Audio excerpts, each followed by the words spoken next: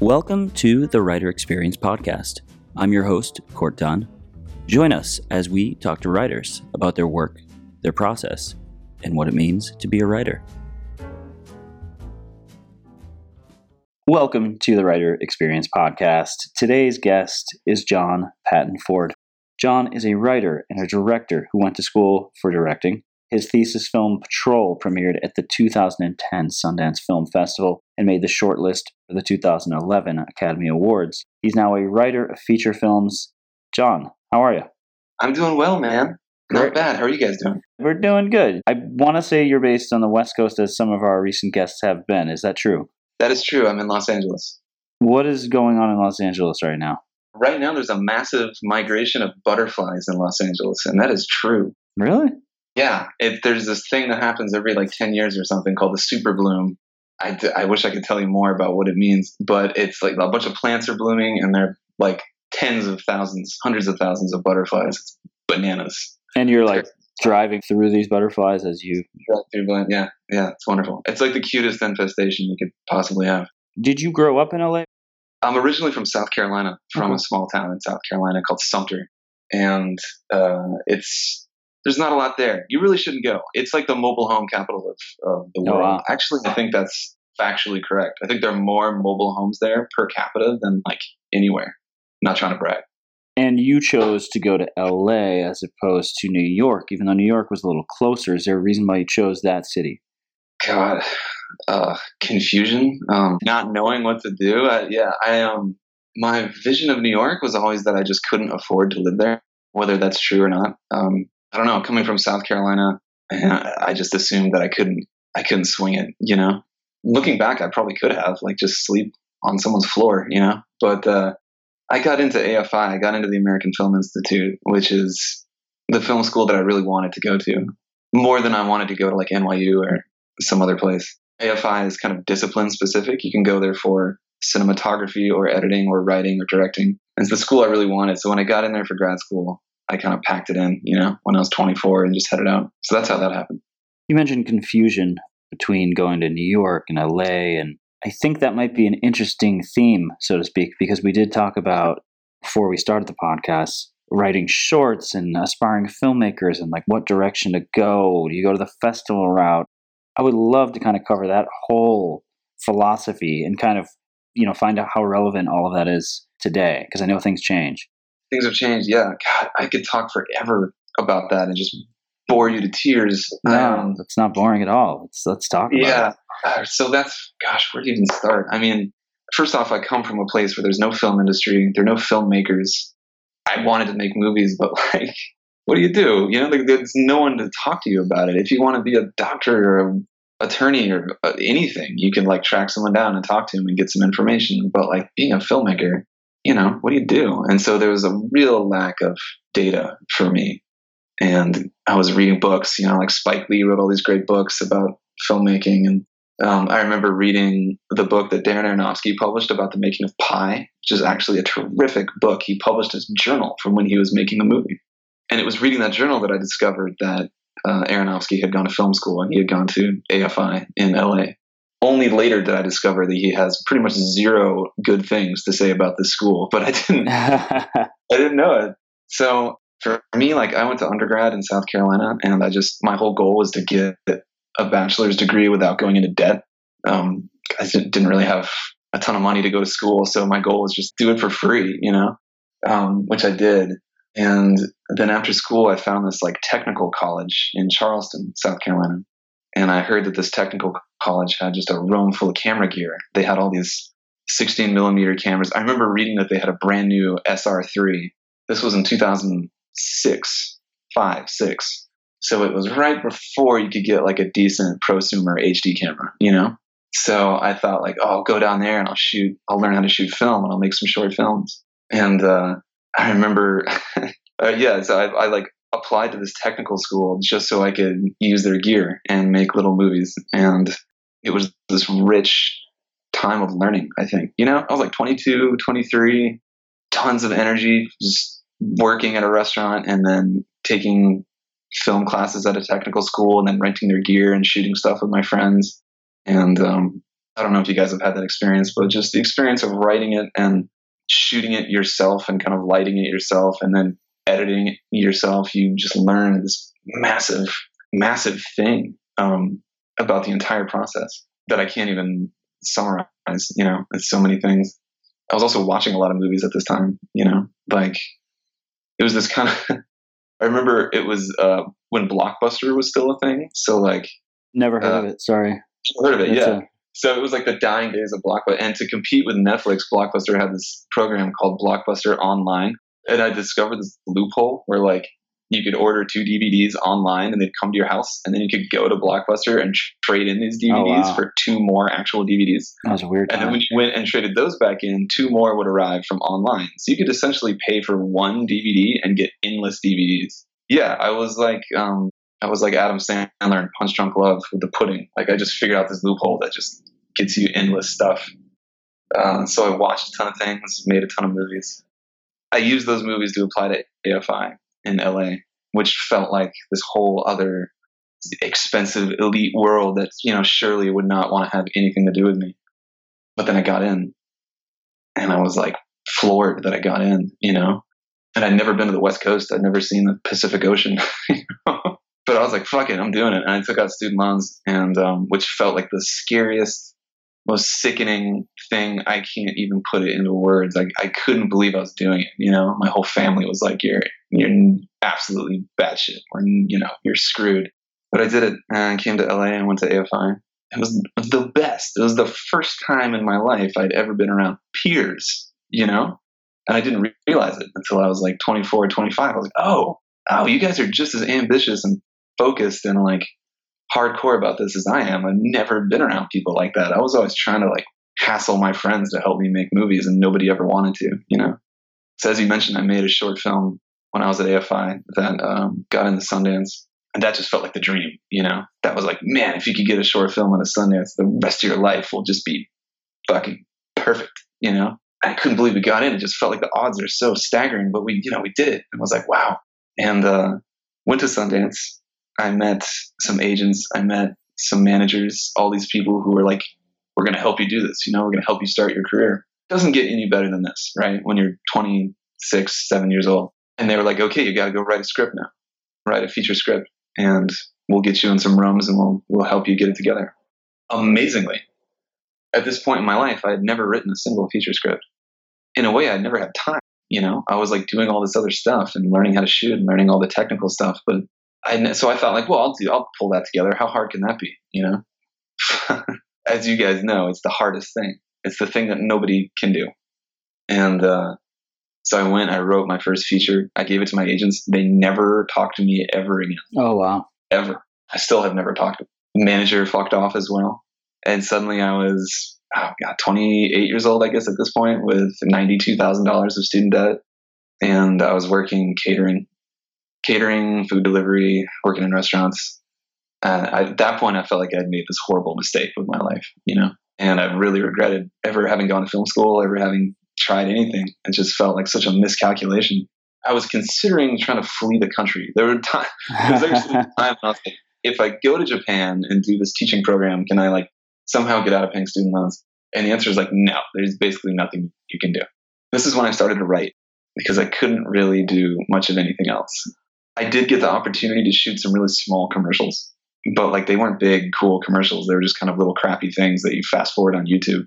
So I started writing, and I just wrote script after script after script. And then finally I wrote this script called Rothschild that I had no intention to direct. I just wrote it, and all these people read it. It became like a viral thing, and it got on the blacklist. It was like at the top of the blacklist in 2014, I guess. And then just like everything changed, like immediately. Like suddenly people saw me as someone with skills, and that led to a writing job, and that led to another writing job. And I can't even remember what your original question was. I'm sorry. I just went on and on and on. But that's the long version of how I went from short films to being a writer. So you basically, you followed the exact path that every filmmaker fantasizes about. You started making films. You went to AFI, you got into Sundance, you met an agent, you wrote a feature script, but then it didn't end up panning out to be what you expected it to be. Does that imply that that is not the route? Is that still a valid route for aspiring screenwriters? Or is that an outdated way of thinking? I mean, it depends on your goals. If you're someone who just wants to work as a writer, there's a ton you can learn from making short films, but they're also expensive to make and they're time consuming. And I think if you know that you want to write. Just read scripts and watch movies and write. If I had started doing that at a younger age, I wouldn't be in my mid 30s now and talking to you about this. I would have figured it out younger. I would have hacked how to write a feature script younger. But if you want to be a filmmaker, I feel like, definitely start making shorts, and just go for it and make a ton, because that's how you learn. But everybody has their own pathway into it. I can tell you the world of short films, I think, is probably a lot different now than 10 years ago when I was in school, because of just how much stuff there is online, I think if you get into a big festival like Sundance or something, then a lot of people will see your stuff and you can meet reps and things. But beyond that, I think the world of the student film is kind of a different thing. Sorry, I feel like I'm rambling now. Do those dream scenarios happen anymore, where you get a film into a film festival and maybe you meet an agent like you did, and then you get this deal, or, you get to pitch this movie, and then suddenly you're, the next hot director? Yeah, totally. I mean, it's never happened for a lot of people. But yeah, those things happen all the time. But I think the important thing to remember is that the people for whom that happens are usually people who have already engendered the ability to write a feature script. Take someone like me, for instance. I thought I was doing everything right. I was trying to be like Kari Fukunaga. I was going to have a short film at Sundance and then write a feature and get into the labs and then make that. That was the plan. And then I realized that I had just left this major, major ingredient out of the mix. I had never learned to write feature. And then take Damien Chazelle, for instance, who had a short film at Sundance, I think maybe in 2012 or 13. And at which point he had the feature ready to go. And at that point, he'd already written a shitload of features. He's written a ton. He's a monstrous screenwriter. You want to talk about why that guy is where he is? Because of writing. Because he can write something and people get stoked on it. And so it's like, yeah, he made a short film and that helped, but he had all of the gear ready to go to exploit all that interest from the short film, And for a minute, if he had made the short film Whiplash and it's as great as it is, and then they're like, let's see the script, and he was like, oh, I actually have no ability to do that yet. Right. Wait 6 years. Wouldn't have happened. Would you say there's a number of scripts you should have worked on before you really get to a point where you're kind of ready? I know that we've heard that a lot from our guests, like, when in doubt, just keep writing, write as much as you can. Yeah. There's not like a magic number, but I can tell you, for me, it took me completing about 5 scripts before I felt like I really kind of had the hang of it. 5 or 6. And of course, among those 5 or 6 are just dozens of others that you don't complete, But beginning to end, like for me, it was like right after Sundance, I wrote a feature version of the short that I had made that sucked. I didn't understand structure yet, and I didn't understand all these basic things. I was a short filmmaker. And then I wrote another that was a little bit better, and another that was a little bit better, but I was still kind of holding myself back and thinking about production, thinking about what I could make. And then finally some friends of mine were like, why don't you just write something that you'll never make? Just let your imagination just go with it, and just entertain yourself. That had never occurred to me. Writing always felt like work, It felt like, okay, I got to follow these structures and think really hard about how to check all these boxes. And, I read the book that so-and-so wrote. I got to do all the stuff that he or she said. And then suddenly I sat down and wrote this script that was just fun, that just made me smile. And it was like, kaboom, all these doors opened. And I think it was just because if you're having a good time writing something, chances are other people may also have a good time reading it. And you got to learn to listen to that joy. It's so informative. It's a thing you got to learn to listen to. So you said that, you had met a manager or an agent, so to speak, and then you sent the script in, you didn't hear back from them. How did you get to that point where you said, to now you're writing a major motion picture? That's a huge, huge gap. How do you bridge that gap? Do tell. Yeah, I can tell you exactly how. So at that point, sent a bad script to my agents. They were like, fuck this guy. And I was at just rock bottom for years, dude, for 3-4 years. And finally I wrote this script that was good. Although I didn't know it was good at the time. I actually thought it was bad because it seemed indulgent. It had voiceover. it seemed a little adolescent. It was just dumb fun. I loved writing it. I loved reading it. But I thought, well, this isn't a serious movie, you know? And I had managers at that point, and I want to be clear about that. I randomly got this phone call from these two guys who were like starting a management company, and they were like my age, and they repped nobody. And it was like, yeah, they're managers, but I might as well have just like called up some of my friends and said, hey, will you guys be my managers? Like, they didn't have much of anything to offer at that point besides just willpower. So when I wrote this script that was like kind of decent, I gave it to them, and it became not just my bargaining chip, but their bargaining chip.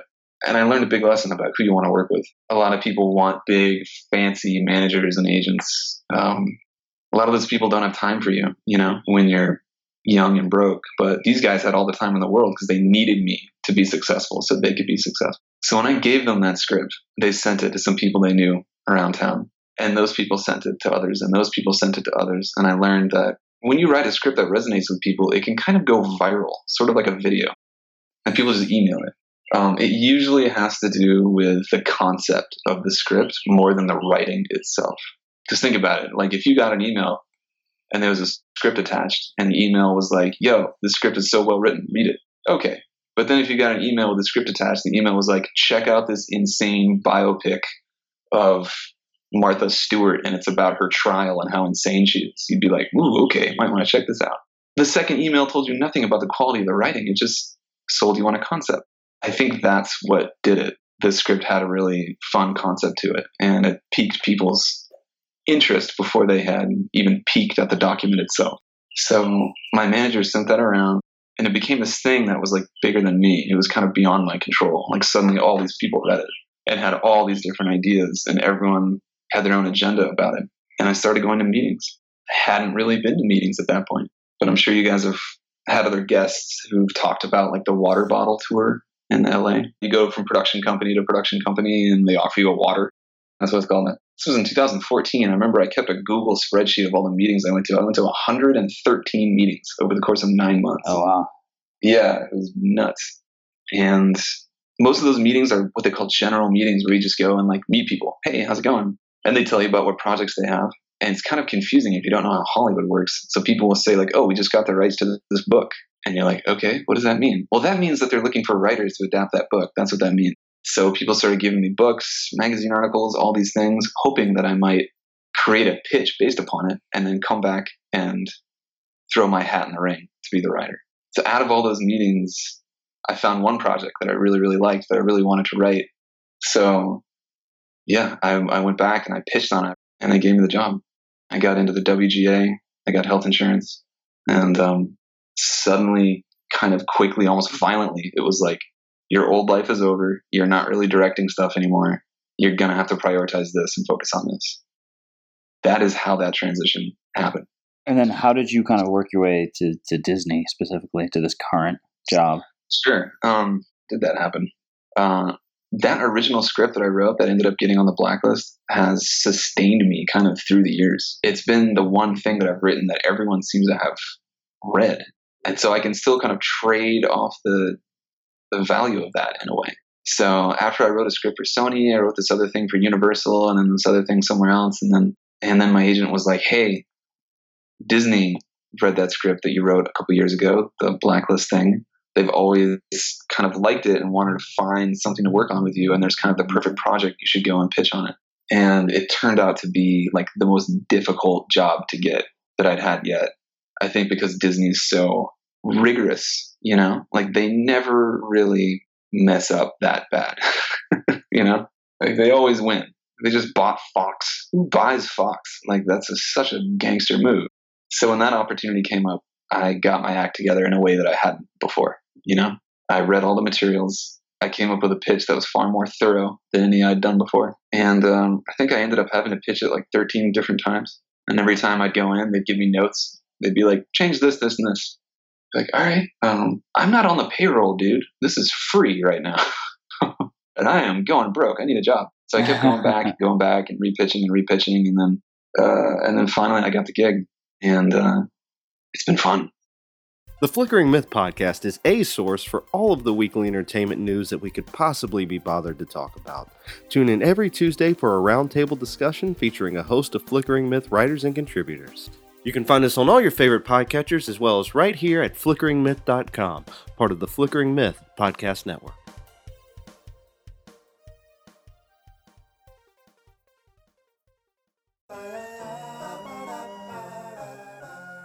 Hi, I'm Alan Christian. I'm Gerald James. And I'm Lacey Day. And we host the Four Color Film Podcast. What do we do at the Four Color Film Podcast, Gerald? We watch and dissect every comic book based film.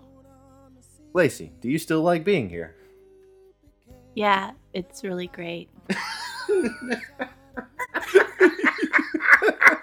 You can find us on Stitcher, iTunes, Google Play, and Spotify, and wherever else they have good podcasts and podcasts like these. You sound like a kidnapping victim. You can find us also on the Flickering Myth podcast network at flickeringmyth.com, along with other great shows. Check us out and check them out too. Thank you. Hell Zane. Hail Zane. Hell, Zane.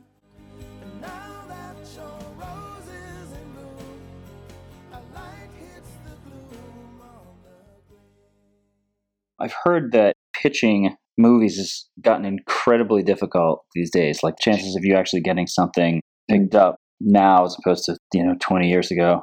They're looking for very specific things, and it's kind of a rat race, so to speak. Has that affected you? I mean, you've had success. Yeah, no, that's an interesting point. I mean, I wasn't around 20 years ago. I hear this stuff all the time. I hear older writers go like, this is hell, And I'm like, really? Have you worked at Hardee's? Because I did. Like, I don't know what they're talking about. I guess it was bad, but like, I have no context for it. I can tell you that very few people sell original pitches now on the feature level. And very few people sell, like, feature spec scripts. People sell tons of TV. Like, that's where to do it now, if you want to come up with original ideas. But features, I've made a living doing what they call OWAs, or open writing assignments. So a studio will have some kind of material, like they'll have a book or a magazine article or a graphic novel. I will read that material and then I'll come up with my version of what that movie would be, and then I'll go in and I'll pitch that. And I've actually had like decent success with it. I've certainly had pitches that I did that I didn't get. Like I remember I pitched this adaptation of a book about the early days of MTV. I pitched it to Brett Ratner's company a couple years ago. Again, how much have times changed? I don't think I'd pitch there now. But I went in there and I pitched over and over and over again, like so many times. And like it was kind of a slamming pitch. Like it was a good movie. And it just didn't happen, I think I found out after like 8 pitches that their interest was kind of waning in the material in general because MTV just isn't as popular as it once was. So I had exerted all of that energy and spent all that time on something that would never exist, period. It wasn't as if they were going with a different writer. They just decided not to make a movie. It's those times when you go, man, writers kind of got it bad sometimes. Like this is kind of nuts that I did this for free and there's no reward. But then again, the open writing assignment stuff I've gotten to do has been like super cool, Just depends on what you want. Is there a reason why you gravitate towards features as opposed to TV? It's a great question. The reason is I'm still a director at heart, Like right now I'm putting together my first feature and we're kind of close, And the world of TV feels so immersive. It feels like I'm just not at a stage in my life in which I want to go live in a writer's room for months and months on end and have that be who I am, Maybe if I had like kids or a mortgage or something like that, I'd be like, okay, let's go make some money. But right now, I still like a life that can allow me time and flexibility to try to make my first film. That's really what's kept me in the world of features. That and the fact that it started with a feature. Like I started my career as a writer because of a feature script that I'd written, and that's how people kind of defined me. That's how they saw me. That said, about a year ago, I had this idea for a TV show that I just couldn't stop thinking about. And I started kind of pitching it around and people responded well. And so I just went and wrote the spec pilot and got it out there. We got an offer from Paramount and suddenly we're going back and forth with Paramount TV and we were about to close the deal. And then Steve Zalen and Steven Spielberg created the exact same project Oh, wow. at Amazon. Literally about the same event. It was just horrible timing. What are the odds? It was like a Spanish conquistador Mayan epic based on the experience of this one Spanish guy who kept a journal. And that's been my one foray into TV. The fact that, I'll tell you the thing about TV, it's like once a TV pilot is dead, it's really dead, you know? Like once there's no network for it to go to, like what do you do? Whereas a feature script can come back to life like Frankenstein in 10 years and somehow get made. Because there's so many different ways to get a feature made. So I guess what I'm saying is if I just wanted to be a writer and just focus on the writing, then I would go to TV. But because I'm someone who still entertains the idea of being a filmmaker and being a director, that's what's kept me in features. And what's the best case scenario? Obviously, you want to write and direct your own movie. I imagine that would require pitching that, getting funding for that. What's the end game here? The end game for me is to direct, but not to have to make it. I don't want to have to make a living as a director. I'd love to continue to make a living as a writer. It's just how to explain that. It's more flexible. I never want to be forced to direct a movie because I need the money. I've been on the other side of the table now, and I've seen directors come and pitch on things that I've written, and I just see people whose hearts aren't really in the film. They just really need a job, and I don't want to be in that position.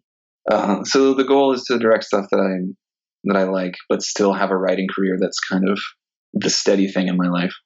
I can tell you right now, I wrote this script that I'm going to direct myself, and I got an actress attached who has like considerable value. I couldn't believe she wanted to do it. And then producers, I got some producer friends of mine on board, and like right now we're waiting to hear back from financing companies who I think I know what they're going to come back with, but we're not totally positive.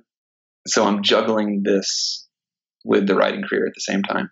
And if we can get the financing for this movie, then I'm going to shoot it this summer, and that's going to be my life for like a year, you know? Because I'll have to shoot it and cut it and then go through all the post-production and then hopefully a festival, and that's going to be a big chunk of my life. But I won't make much money off it at all. That's why I want to keep the writing career going, you know, because it's such a good thing to have. It's such a good thing to be able to do, because you can do it from anywhere and you can do it on your own time. You know, that's the best. That's the dream scenario for me. You mentioned going back to the festival with a feature. Is there a higher percentage of success when you bring a feature to a festival as opposed to a short? Two pretty different worlds. I mean, a short film has no market value. You can't sell a short film. It's just a calling card. It's just something so people will know who you are. Whereas, let's say if I went back to Sundance with a feature film, it would be such a different experience because we'd be trying to sell it to a distributor. You know, it would be like you really got to sell this thing, or you're kind of in trouble because some financiers want their money back. So it would be a radically different experience. But I hope to have it, you know, that would be the dream. Except this time I can write a feature script. So this time, if I went to a festival with a feature that I've made, I could capitalize upon the opportunity. If people were curious about what I want to do next, trust me, I have a smorgasbord of things, and I have the ability to write them really quickly, and I already have things that are finished that I'd want to do, you know? It took me a while. I'm a late bloomer. You mentioned financing companies. It's something we've never talked about on the show. Yeah. How does someone find a financing company? How do you convince someone to give you money to create your project? Isn't it funny how mysterious people are about that? I can't tell you how long I asked that same question, and no one seemed to be able to give me a straight answer. And they talk about finance, it's like they didn't want to tell you or something. It's so simple. Like, what is the deal? I'll tell you what we're doing right now.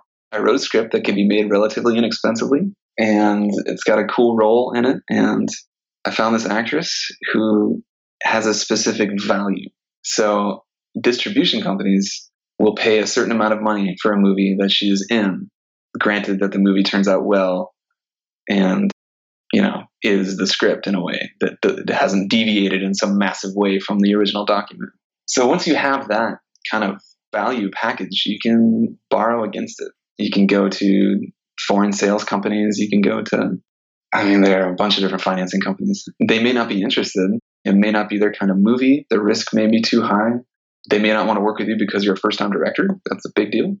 Or they may be interested, but they may not be able to put in as much money as you need. But the way that you get a financing outside of the studio is by actors. It's by having actors attached who are popular, who have fans perhaps around the world. And then you essentially borrow money based upon the value of those people. I don't know how much simpler I can explain that one. But so, for instance, there's a company called Voltage that made like the Hurt Locker, for instance. They're a foreign sales company. So you go to them with a script that already has actors attached to it who want to be in it.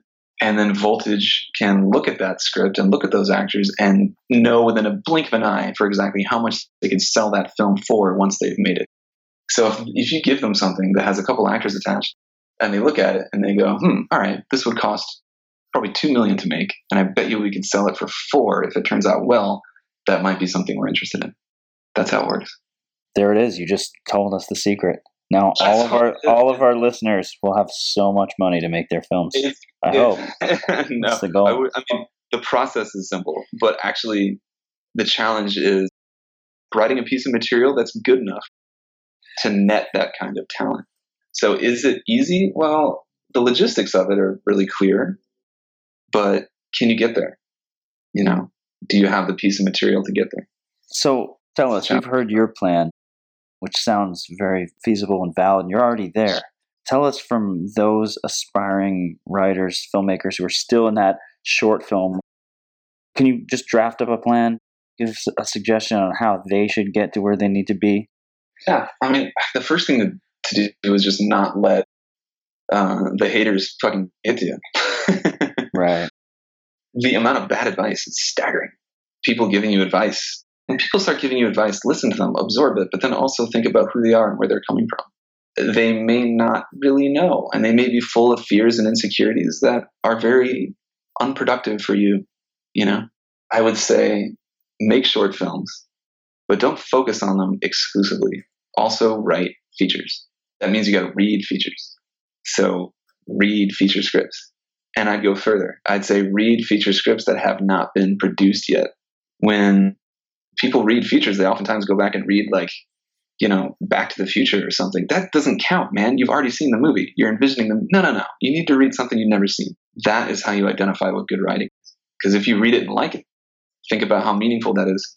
You know, you had nothing to reference. So definitely learn to write. Because if people do start noticing you as a filmmaker, they're only going to be like, give us some material, you know, give us a script. Every single time. Nobody breaks as a director now. Nobody. I can think of one guy, my friend Jordan, who made Kong Skull Island, is the only fucking dude I know who doesn't write scripts and never did. 1 out of thousands. And he was like a Funny or Die video guy. So I would say learn to write. It's also really empowering as a filmmaker to have the ability to write. The directors who are working now who don't have that ability are kind of limited. Like they're limited to the material that they get, and they might not get good material. So they end up making movies that aren't that great. You mentioned Funny or Die, which actually transitions perfectly into my next question. We live in an age where technology, you can just pick up an iPhone, you can pick up a DSLR camera and shoot your film and instantly distribute it on YouTube. Although things are changing, it's a little bit harder to get seen on YouTube even now. Is that a valid way to come up, so to speak? Here's where I wish I had more expertise right now, because I'm not a young person in this world. And it's been 10 years since I was in my mid-20s doing this. It seems that it's really crowded. It seems that getting noticed in that viral world is like needle in a haystack. So I don't quite know what to say to that one. I would think that, like, if it were me, I would try to hack the system somehow by making a short piece of content that has some selling point in it, like someone in it who's already kind of established. Or I would try to write some short film for like a YouTube star who already has a following or something, you know? I would try to have some ingredient that could help my thing rise to the top. But the thing is, as accessible as the technology is now, writing a good story is no easier. It's not as if the technology has made the writing easier, you know? You can shoot something a little easier. You can make it look presentable a little faster and cheaper. But man, writing a story, a good one, it's just as hard as it ever was. So, gosh, what was the original question? Oh, you answered it. It was the YouTube question. But you're right. It's super oversaturated. My next question is in regards to getting an agent. You have an agent. You got an agent. How important is it? A lot of people kind of put the cart before the horse, so to speak, and say, oh, I need an agent or whatever. But is it even that important to worry about? Or should they just focus on writing a good story and you'll eventually get there? Yeah, I understand. Like, I know what it's like to be that age and feel like, oh, I have no access. I need an agent. I need someone to advocate for me. Like, I just know what that feels like. And if you're that person, know this: you actually don't. You may think that you do, but you don't right now. Because if you had an agent, what could they possibly do for you? Unless you have some unbelievable piece of material that they can sell around town, agents can't really do much of anything. They're just salesmen. They're like car salesmen. So unless you have a car, the fuck can they do? So I would focus on just writing, just creating some material, just learning how to do it, thinking about concepts. I would get a hold of the blacklist and read every script on there. That's where the answers are. If you want to know what people are reading, the answers are out there. Read those scripts. That's what they're reading. And if you put together a piece of material that people respond well to, you'd be stunned how quickly suddenly people will be contacting you. And then you will need an agent to navigate that. But until then, it sounds cool to have an agent, but they just don't right after Sundance, I got an agent, at a big agency. I was like, wow. And they couldn't do anything for me. They were like, yeah, we sent your short film to some people. They watched it. I'm like, great. And then when I finally gave them a script and it wasn't really up to snuff, I never heard from them again. So it's cool to have an agent once you can use it. But the other thing is if you're really young and you have reps, it kind of messes with you psychologically because you're going to start doing whatever they tell you to do. Your rep may tell you some nonsense like, oh, TV pilots about high school are really hot right now. You should write one. And then suddenly you're like, whoa, I never thought to do that, but I guess I should because, so-and-so at WME told me. Like, no, don't do that. The thing you have to give is your personal experience and your taste and who you are. That's what you have that no one else has. That's what you have a monopoly on. So if you have a rep, they can try really quickly to take that away from you and aim you in some direction that's going to be super non-productive. So if you're that young person who feels like I need an agent, you probably don't. You probably need to focus on yourself and write and try to make something that's you.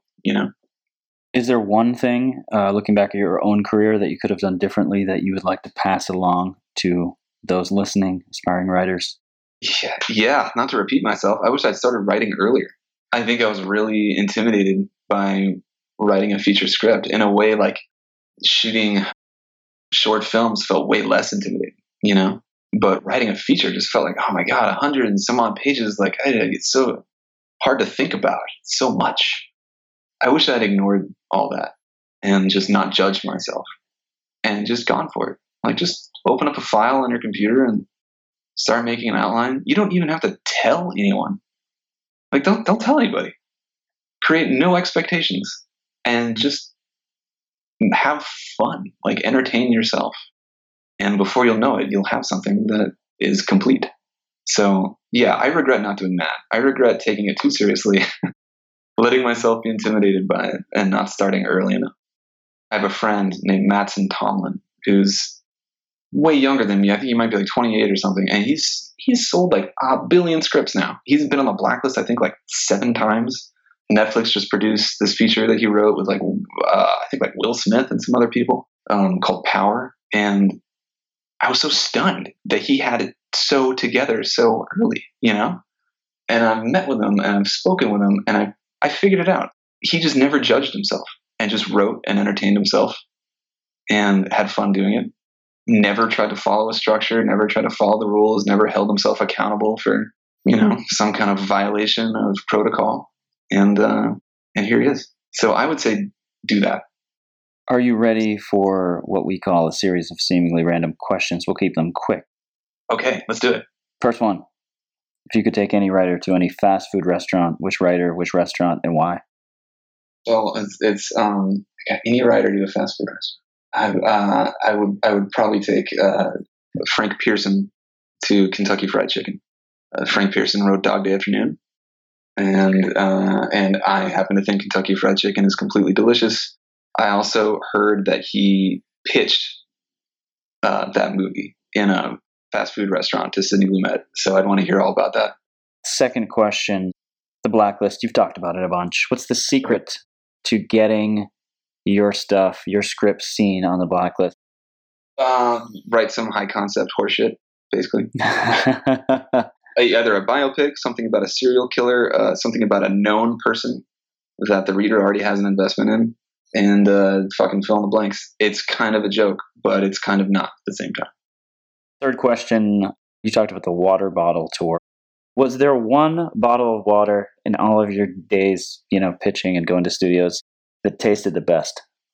And I could mean that literally or like from the experience itself. Yep. Yeah, sure. Meeting at Annapurna, great water. Great water. The water of the Ellison family.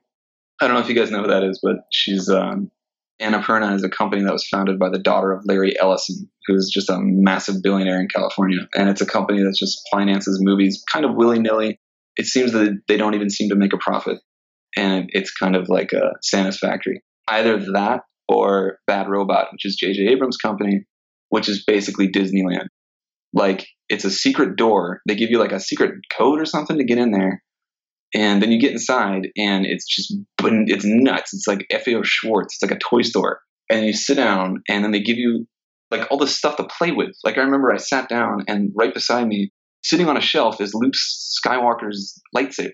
Like the original one, just sitting there with a picture and everything. And then they give you this like paper and they're like, here, draw a picture and we might frame it while you're waiting on your meeting. And so you're like drawing a picture. Oh, there's a guy playing the vibraphone in the corner, just randomly. Just Hollywood, ultra strange / creative people who have a lot of money getting to be themselves on a really major level. So I'd say the water there tastes pretty good.